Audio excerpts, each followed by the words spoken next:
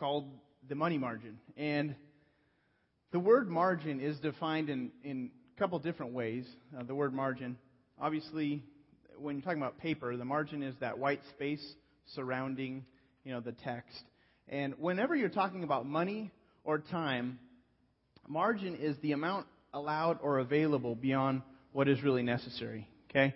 And typically, when we think about margin, if we have margin in our money or with our money, then it means we've got a little bit left over. We've got more to work with.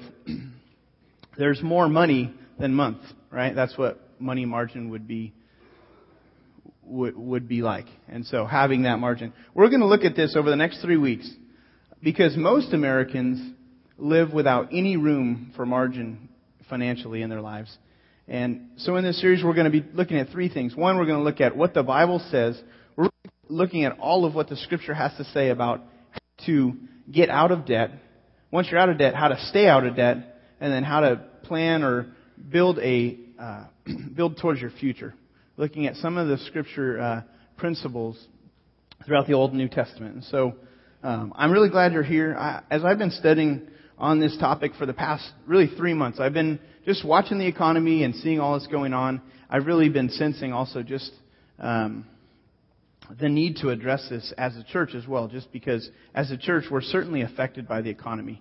And so what I'm saying this morning really has come from a great deal of study on this topic and just time even talking to folks in our church, attenders here. So we're going to walk through this outline. You can pull this out if you like, and there's pens up on the chairs in front of you.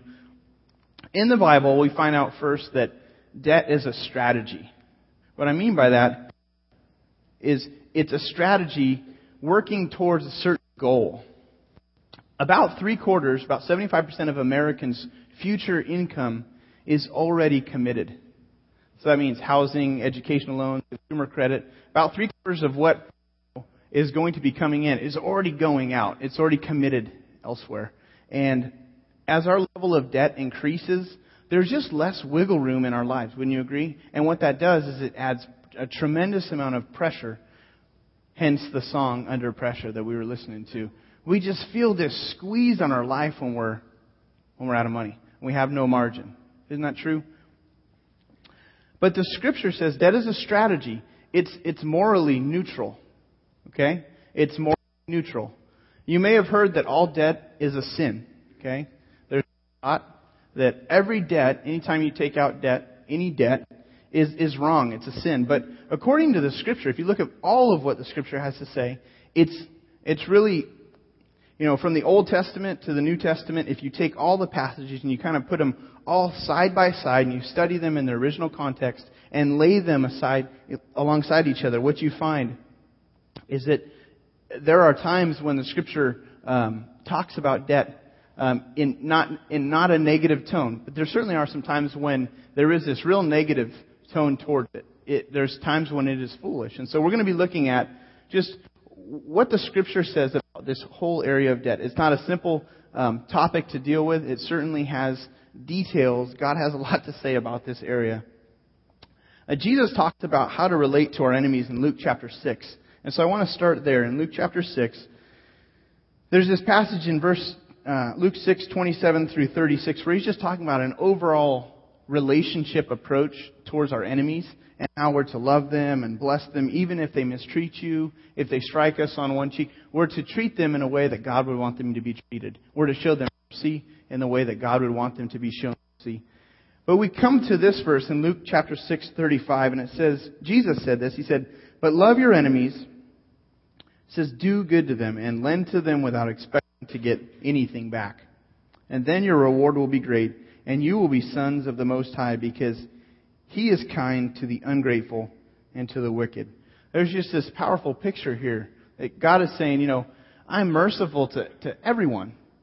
When you mimic my mercy, you're reflecting your Heavenly Father. He's saying you're acting like the Most High God who does this.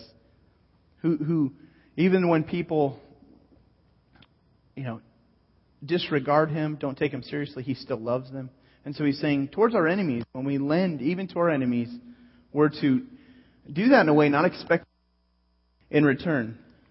It's really interesting. If debt were a sin, then what Jesus is saying is, go ahead and lend to your enemies, and you're basically, lending. Essentially, you're helping other people sin. If all debt were a sin, why would Jesus encourage people to lend at all if this were a sin? It's morally neutral. It is a strategy, however, that we need to really understand. So, since it is a strategy, we need to use debt wisely. And that's one of the guiding principles you'll find throughout the Bible on this topic, is you need to be wise in your stewardship of financial resources. It's not just a strategy to just jump into for the sake of it. Sometimes we don't use very good sense about this topic, and so we just dive right into every financial credit opportunity that is made available to us. I mean, how often are you shopping, you're purchasing something, even at places where you wouldn't expect this, and you're like, man, I don't know if I could afford it. And then they pull out the 90 days same as cash, or the one, the half year same as cash, or the, all year, 12 months same as cash. And you're like, oh, I hadn't even considered that. Of course I can afford it now. And then we upgrade our purchase, and I've been there. I understand that pressure that puts on us. But we need to use it wisely. It's easy to assume that, if God doesn't want me to get into debt, if He doesn't want me to, do this, then He'll stop this credit approval. I'm going to fill out the paperwork. He's going to keep my credit line at like $25. And so as long as it's not, we'll see what God says. And then, and then the credit man comes back and he says, $15,000. You're like, wow, God, thank you. You're into this. And so, but one man, he said this, an author who writes this topic of stewardship. He said, the lender's approval of a loan doesn't show God's approval of my decision to go into debt any more than winning the lottery would demonstrate that God approves of gambling, or stealing $10,000 and getting away with it would indicate that He approves of stealing. We can't just assume that because God allows us to do things, it must be okay with Him. So we need to use wisdom in this whole area of debt. Because in the Bible, what you find out is that debt has risks and problems. There's some risks and some problems. One major problem is this. It's that when you get into debt, now you must serve others. That's the first problem. You find this in Proverbs 22. Proverbs is probably the book that has the most in it to say about this topic of stewardship and giving. So we're looking a lot in Proverbs over the next few weeks, but you must serve others. Whenever we're in debt, look at what this says, Proverbs 22:7. The rich rule over the poor, and the borrower is servant to the lender. That word servant there, the Hebrew is ebed. It means servant or slave. And this is a very common noun used in the Old Testament. This is used over 750 times, this term of servant or slave. And it's not the time, some forms of servitude are voluntary. You'll put yourself under someone. This is not that. This word indicates that you have lost all rights, all privileges. You are under control of the master now. If you can get your mind around that. You've lost the ability to persuade them. And so the servant, or we're slave to the lender in a sense, you're subject to the will of our lenders. To those that we have borrowed from, we don't get to set interest rates. We don't get to set payment deadlines. We don't get to set minimum payment amounts. If they say, we want you to pay $125, you can't call them and say, how about $125 each? We're not able to negotiate a lot of times. There's consequences, isn't there? Because in debt, we find that we must serve others. In order to start this church, we raised about $35,000 from different sources to be able to buy equipment, some of the different things we've got for our kids ministry, sound equipment, the refreshment stuff. But we also found that we just didn't have enough. And so as we were seeking advice from those who have started churches, mentors of mine, they gave us advice about, okay, you can borrow some money, but be careful how much you borrow because you're going to have to pay all that back. Certainly because it's a church, they're not going to just say, oh, well, you're doing good things, and so we forgive you this debt. Certainly, as we have, borrowed some money, that means that we're also, a servant to the lender. Now, lenders don't tell me what to preach on Sundays. They don't call me up and try to dictate what we do as a church. But as long as we're in debt to them, they can dictate some things in our life. So this really requires that we make intelligent decisions about what we borrow. There's another problem, though, and it's in the same chapter. In verse 27, you find out that because there's risks and problems, you might lose greatly through debt. You might lose greatly. Look at verse 27. It says, verse 26 and 27, really talking about co-signing a loan. That's what this is talking about. It says, do not be a man who strikes hands in a pledge. This is a picture of you're shaking on it. I'm good for it, in a sense. I'll take care of this. I'm good for it. Let's shake on it. He says, do not be a man who strikes hands in pledge or put up security for debts. If you lack the means to pay, your very bed will be snatched from under you. So, there's different people in entertainment, just different people. And certainly, we as a society, as an area in Southern California have seen this. And in our church, we experience what this means. The repo man comes knocking because, they're able to do that. We might lose greatly when we find ourselves in a situation. So it's critical, once again, to use debt wisely. There's different kinds of debt. The Scripture lays out, again, there's 4 different types of debt. The first one is this. There's prudent debt. Prudent debt is when you borrow to make money. If we have any business owners, people who've started up businesses, most businesses, they borrow funds in order to start up, in order to survive. And at times when you need to advance, you do at times have to, to take some funds out to make that happen. There is some prudent debt the Scripture talks about. But again, you just can't assume that all of these things mean I've got the green light from God. So you have to, again, use these things wisely. Some examples of prudent debt: mortgage on a house. This may not always be prudent to buy a house. But depending on your finances, you might find that you're better off renting. But there might come a time where you've got a steady flow of income and you're able to leverage the housing situation and to get into a house to borrow some money. But as we've seen with just the housing economy and the market, you have to be able to ride the storms of just the economy, And, back when, house prices were so high and everybody could borrow all their equity to get through the tough spots, well, now that's not available. And so we find ourselves, again, just being under pressure. So be careful in that area. But that's prudent debt. Again, borrowing to produce an income, if you're starting up a business, startup lines of credit, capital, sometimes those are good decisions, but it's important to weigh those decisions, to check with people, especially who've been in business, people who've done that before, just to get advice, talk it over, pray about it with some people. Make sure it's the prudent choice. Make sure it's the right time to do something like that. Possibly educational loans. I say possibly, and this is a topic that people are divided on in the Christian community. Some people don't think it's a good idea, but I think one thing to keep in mind is it depends on what your education is worth. If you're paying $150,000, you're taking out $150,000 in student loans to get a $25,000 a year job, that's not a good idea. That just do the math. It doesn't really add up in a sense. And so, again, this is something that you have to be prudent on. We have to use wisdom. There's also questionable debt. Okay, there's this whole area of questionable debt. When we borrow for depreciating items, these are items that lose value over time, like cars, clothes, TVs, computers. There are certain questions we have to ask. The big question is this: should I buy this now, or should I wait and buy it over time? Should I save the money and just buy this over time? If you're starting up a business, then it may take a long time to save up that kind of money to start a business. So those are the times when you need to decide, I may need to take this opportunity, considering all the risks. I've got a good business plan. This seems like a prudent decision. But other times we need to hold back, I think, in this area and save. Depends on the circumstance. A lot of what I'm saying, it's not, it's somewhat subjective to your life, to your place in life. There's a lot of different factors that we have to look at here.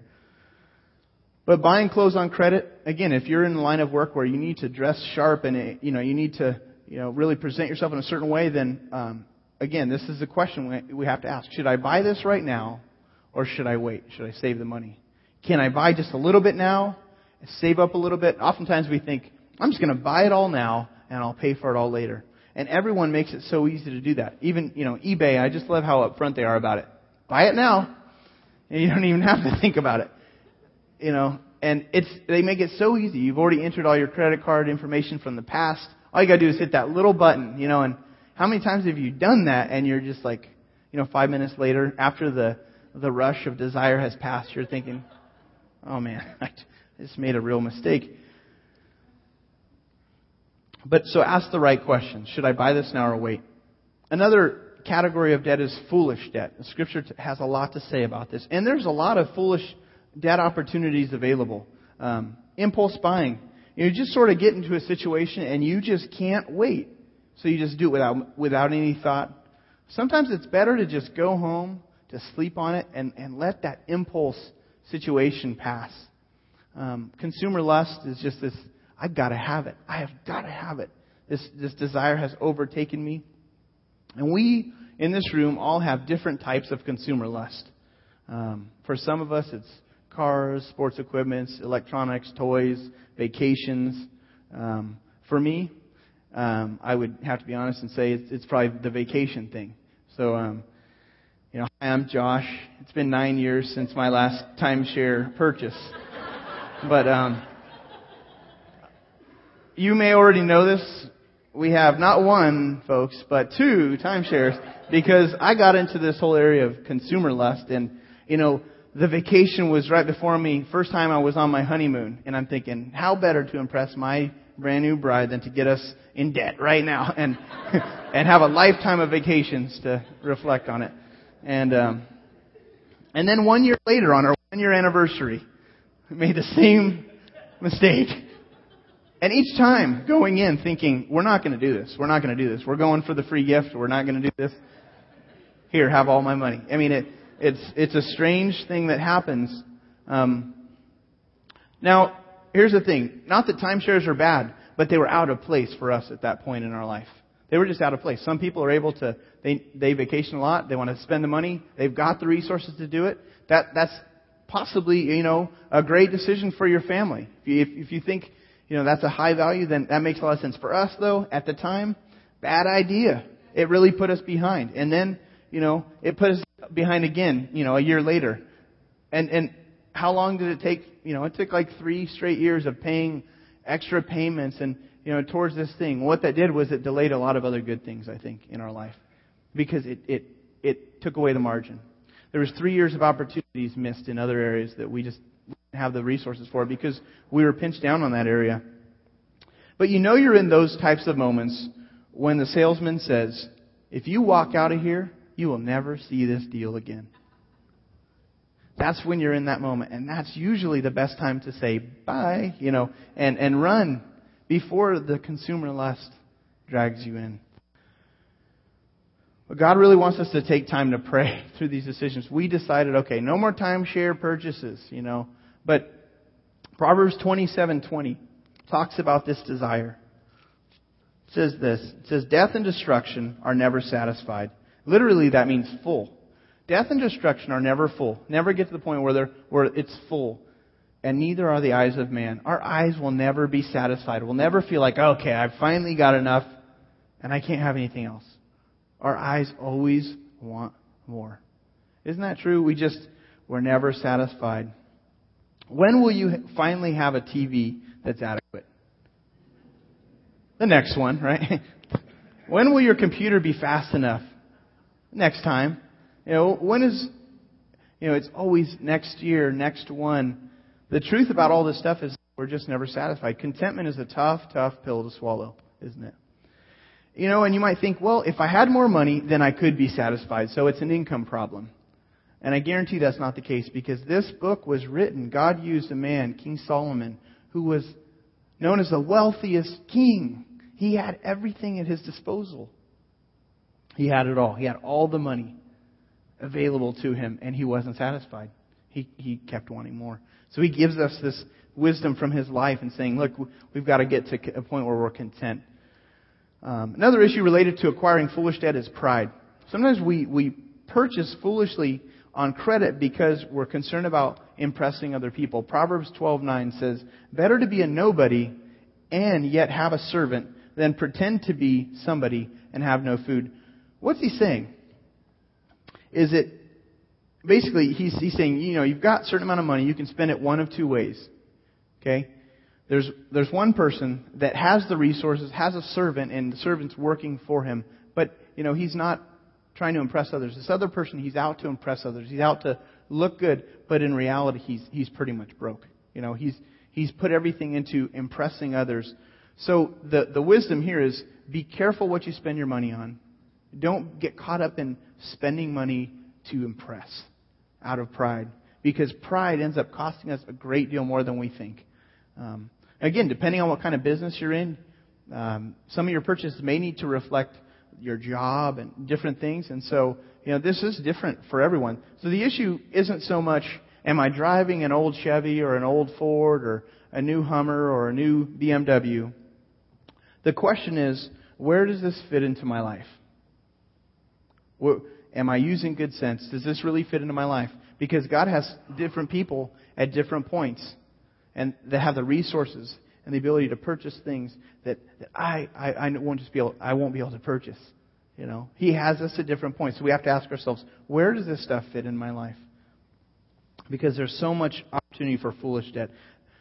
But the Scripture says this: there are all sorts of alternatives to debt. There are alternatives. We do not have to just dive or fall into debt. There are alternatives. The first is this, and the main principle is you put God first in your finances and in your life. You put Him first place. You make Him the priority in your finances. Proverbs 3, 9, and 10. This is one of my favorite chapters in the Bible. Solomon says this, honor the Lord with your wealth, with the first fruits of all your crops. Like the best stuff, he's saying. Give Him the best. Then your barns will be filled to overflowing, and your vats will be brimming over with new wine. So the first thing we do is we honor Him first. We put Him first in our life. And then there's a result. Barns are full, vats overflowing. Those two things, barns full, vats brimming over, that represented wealth in those days. What the Scripture is saying is the key to seeing your finances and your financial situation grow is to honor God in the way that you use your money. There is a tie to the way we prioritize the area of finances. What percentage of your money belongs to God? 100%, He says. But He only asks us to give Him back 10%. But 100% of it, He says, it's all mine. The silver and gold, He declares it's all mine. He says, I own it all. And He has all the resources. But He asks us to give Himself. He asks us to give Him back a percentage. In Scripture, in the Old Testament, there's this pattern of giving called the tithe. The tithe actually means a tenth of our income was to go back to God. People of God back in those days actually gave a lot more than just 10%. But that pattern in the New Testament, Jesus in Matthew chapter 23, He affirms in a brief statement talking to the Pharisees, He affirms the tithe. He doesn't eliminate it and He says, you guys, the people of God are now off the hook in this area. He affirms the tithe in Matthew chapter 23. But it's truly all His. And as we put Him first in our life, then what God does is He makes situations in our life just go better. Whenever we decide to not honor God in this area, then things start to break down. There's real life pressure as a result of not honoring God with our income and with our resources. If God is coming in last in our lives, then we probably will come in last as well. It's just a matter of time. And as you try to straighten out financial situations in your life, you want to look at the major issues before the minor issues. And a major issue is this whole area of putting God first in my finances. We can get so deep into debt that putting God first seems impossible because everybody else is asking for their piece. And so when do we do this? I would say still, if you can, God still says to put Him first because He can provide for us in ways that we just can't put together on our own. We oftentimes need His help financially, but it comes as we put Him first. However, I think in this area, this is one area in Scripture where we would like to just, in many ways, we'd like to be able to put a Sharpie over all the verses about this area of giving. And, God, I'll trust you with this, but when it comes to my finances, that's why I keep that thing in my pocket. Because even you can't have it, God. And I think we assume that the whole area of giving back to God, it's true, but it's not real. There's no real impact in my life. But the Scripture ties our financial situation to where we place God. Over and over, you see this come up in the Bible. There's this connection, Malachi chapter 3. And before we look at the passage, think about this. Can you imagine deciding to be unfaithful to your spouse if you're married? Imagine, try to be unfaithful to your spouse and expect no consequences. That just doesn't make sense, does it? Or it's ridiculous. We realize it's just a matter of time. Can you imagine stealing from your employer and expecting to keep your job? That doesn't happen. We don't expect this. So look at this. Malachi 3, 8 through 12. It says, will a man rob God? Hang on, let me get there in my Bible. This is the last book of the Old Testament. And God's people, as a nation, they were seeing the consequences of not putting God first in this area. And so this is what the prophet says to them. He says, will a man rob God? Yet you rob me. But you ask, how do we rob you? In tithes and offerings. You are under a curse, the whole nation of you, because you are robbing me. Bring the whole tithe into the storehouse, that there may be food in my house. Test me in this, says the Lord Almighty, and see if I will not throw open the floodgates of heaven and pour out so much blessing that you will not have room enough for it. I will prevent pests from devouring your crops, and the vines in your fields will not cast their fruit, says the Lord Almighty. Then all the nations will call you blessed, for yours will be a delightful land, says the Lord Almighty. He says, test me in this. Generally, in every situation, you don't want to test God, other than this one. This is the only one He gives us permission to test Him in. He says, test me in this and see if I won't respond to you putting me first place in your life. If you're a new Christian, then what I would encourage is that you put God to the test in this area. You see if God does not respond. Now, does God respond always financially? Is there, Is there other ways that He responds? Well, I think this comes up in a passage talking about money because there will be a financial connection to the place you put God in your life. But it comes over time. Generally, you look at your life and we think a week ahead. God looks at our lives. He looks at the span of our lives. And He looks at all areas of our life. We may ignore God in this area and we see the impact over here in our relationships or in our future or in other things. But there's a real connection that the Scripture says. But I want to encourage you, if you're a newer Christian, to begin aggressively working towards giving God a tenth. That's what He says. Now, you might not be able to get there. You might feel like I could start at 5 and I'll trust Him with that much. I would encourage you to trust Him, to pick a percentage and ask Him to grow your faith towards 10%. If you can jump to 10%, I think that's where God wants to get you as a starting point of giving back to Him. Now, you might be thinking, this guy is crazy. What is he talking about? What did he drink this morning? And believe me, that's how I'm kind of feeling at this point. Telling you what to do with your money. And this is what God's Word has to say about this very, very important topic. If you're not a newer Christian, if you've been walking with God a long time and you've never really taken this area very seriously, then I want to challenge you to take the test. I want to encourage you to trust God in this area. Be careful that you're not treating God like a waiter. Depending on what He serves you up in life and depending how He serves you this week, you tip Him. You give God little tips. God's not a waiter, He owns it all. And there's a real connection in our life to what we experience. He withholds blessing from us because of areas like this. Another thing is pray until God provides. Pray until God provides. God wants to bless us, but sometimes He may want to provide for us financially in a different way that we had not seen at all. And I've experienced this. I've seen this. There's just important times to ask God, what do I do in this situation? Should I borrow or should I wait? We have this need. We're going to try to make it work. Sometimes we think, I don't want make it work. I can make it work right now by going and buying what I need on credit. I'd encourage you to pray and ask God to provide and wait and see what He does. In the beginning of this year, my son Gabriel, we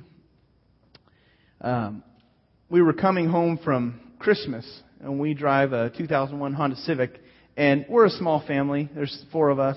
We're all short, and so the Honda Civic, for us, it's like an SUV.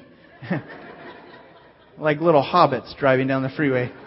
But so I've never really recognized the size of my vehicle, but Gabriel, he's squished between bags, because on the way home from Christmas, we got presents and luggage and all this stuff. And seriously, we're just, okay, you can't move that far this way, Gabe. You just got to stay in your spots. And so he made the comment, Dad, everybody has a bigger car than us. Could we get a bigger car? And, let's start praying about this, son. And so we prayed in the car. We prayed and we asked God for, a little bit larger car because, we're coming to the point where it's hard to take a lot of stuff at this point. And so we began to pray. We prayed then, we began to pray. And then about 4 months later, my mentor, we went out to dinner with he and his wife. He's a pastor. And his parents had passed away, and as part of their inheritance, they bought his wife a new car. Just say thank you for taking care of them for the last 5 years of their life. And so Randy said, Josh, we want you to have our van. It's not a brand new van, but it's a van. It's a bigger car. And he just gave us this van free and clear that we can use. It's ours. And you know what? I could have rushed ahead of God and just said, I'm going to solve this situation. But by waiting on God, we've seen God provide in that area. And there's other times where I've just seen, wow, this is truly from the hand of God. And in that situation, I didn't recognize it immediately. It took me a few days. And then Erica said, you haven't even brought it up. We were praying specifically for that. And look what God did. And I was like, oh my gosh. God did come through. Did He have to? No. He didn't have to come through in that way. It could have been that He just, gave us patience to save us money. It could have been some other, or He could have just said, hang in there, you'll be okay. Some people don't even have cars. Sometimes we think we need more, and we look around the rest of the world and we realize how much we've really got.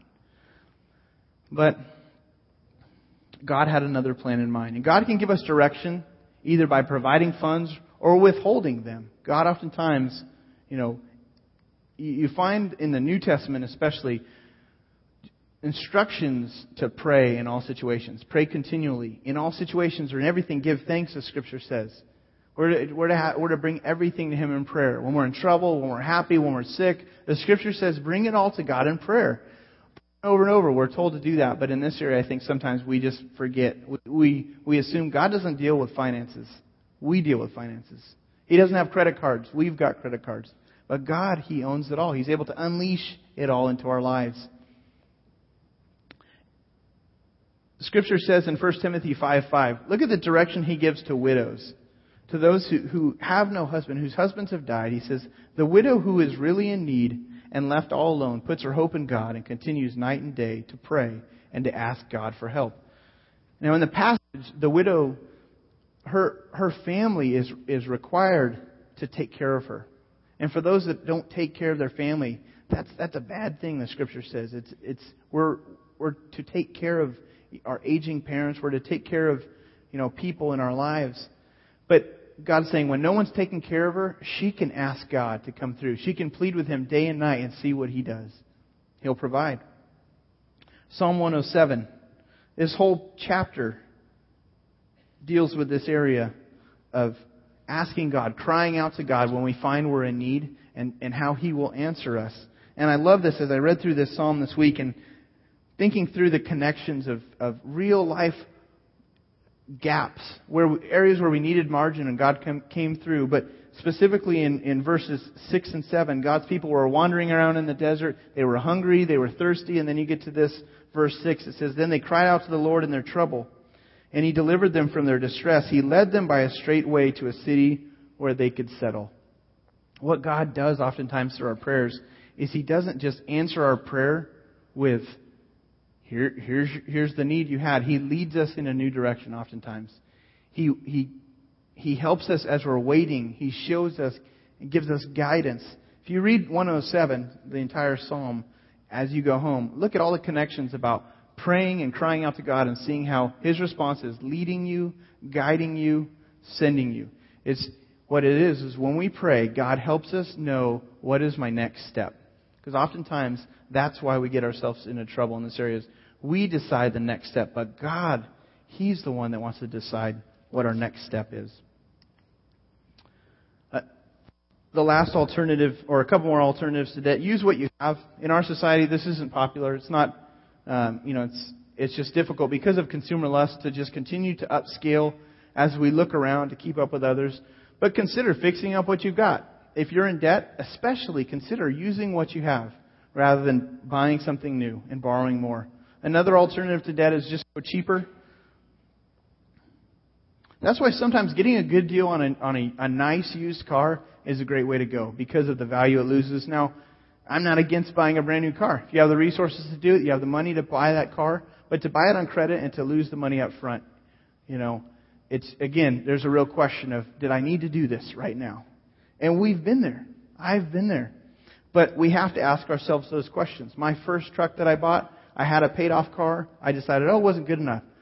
So I went and got myself into debt.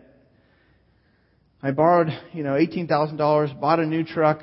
I drove it off the lot. A truck kicked up a rock, chipped my windshield. That is still there to this day. As a reminder that, I'll never be satisfied. Because what happened, I look at the chip and as I'm driving, this isn't a new car anymore. I want to take it back. And of course they're not going to take my truck back. But once we drive it off the lot, it's used. So again, just consider using what you have or going cheaper. Now again, if you've got the resources, I'm not telling you how to live your life.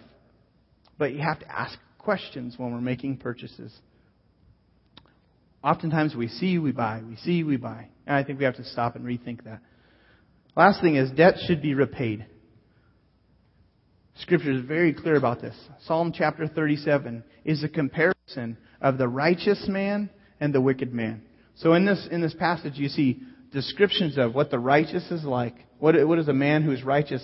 What are their lives like? And what is the wicked man like?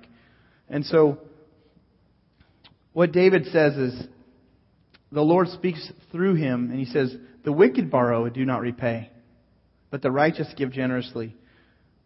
There are situations when bankruptcy is valid, but if you take on debt overall, you need to repay it. According to the Scripture, it needs to be repaid.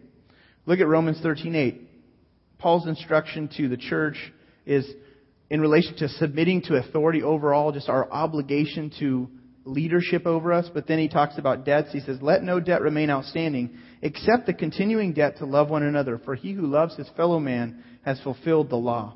The passage goes on and talks about 4 of the commands from the 10 Commandments, which talk about loving other people and our relationship to other people. And he's saying our outstanding debts, or whenever we owe someone anything, we're now under obligation and we're unable, we're restricted or limited, or we have to prolong giving. We have to prolong loving people because oftentimes loving people costs us money. The only debt that God wants us to carry long term for our lives is the debt of love. He says, this is on you. You, on a daily basis, are to love people. Oftentimes, though, love costs us something. So just consider, how has my debt limited my love? How has my debt restricted my love? God wants us to repay debt. I think aggressively. Whenever we start stacking balance upon balance and debt upon debt, then we're really violating this principle altogether. And we're limited. But this is a strategy. Again, we want to use it wisely. Here's some ways to get out of debt. This is a summary, real quickly, of... There's some books on the back. I set those out there for you guys if you'd like to browse through them. Those are all from a Christian perspective, biblical perspective on stewardship and resources. If you want to write down the titles, you can take them. But here's a summary of these books.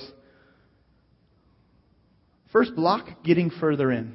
Block getting yourself further in. Seal credit cards in an envelope, in a drawer. Get them out of... If you're already in debt and you don't want to get further in, it's not a good idea to keep it with you. It's not a good idea to carry it around. Or, I read this somewhere, freeze your credit cards in a block of ice. So it takes you time to really consider the purchase. You got to let that baby thaw out.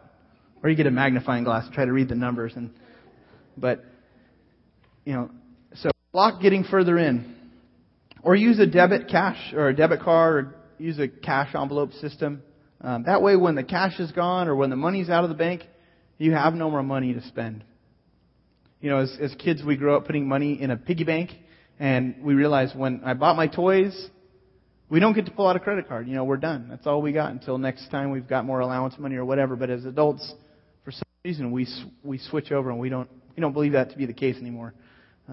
Keep a limited number of credit cards. I read about a man in 1990 who was a pharmacist making $27,000 a year who owned 800 credit cards. His line of credit for a single month was $9 million for a single month. So, keep fewer credit cards. That's one way to not get yourself out, into debt. Set a budget to live on. When you run out of money, stop spending. Next, lower your cost of living. This just allows you to save and build wealth by investing. I'm not going to read this story in 2 Kings. I'd encourage you to write down 2 Kings chapter 4, verse 1 through 7.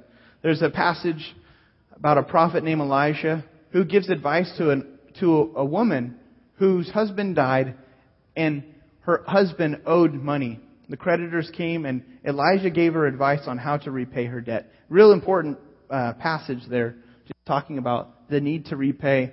But she used her resources. Let's just keep moving through this a little bit.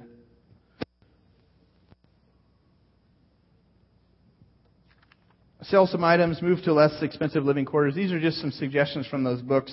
We have stuff lying around that we can liquidate and pay off credit cards.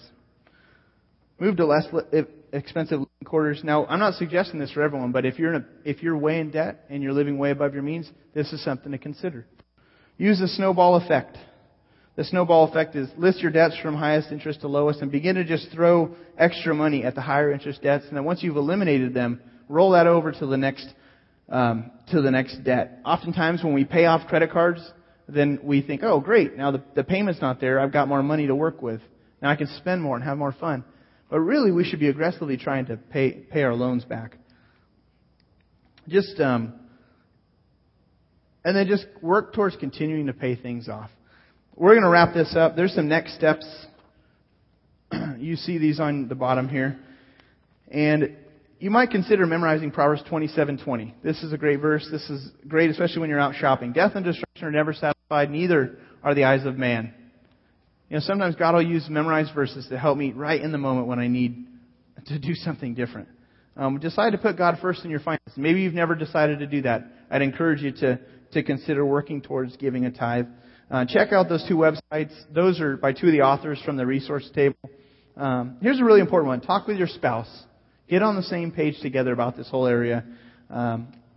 Also, if you know some friends that are dealing with this area, I'd encourage you to invite them to come worship with us next week as we look at once you're out of debt, how do you stay out of debt? Because I think sometimes it's easy to get out of debt, but it's also just as easy to slide right back in, even worse. And so let's go to the Lord in prayer. As the band comes up, they're going to lead us in two more songs.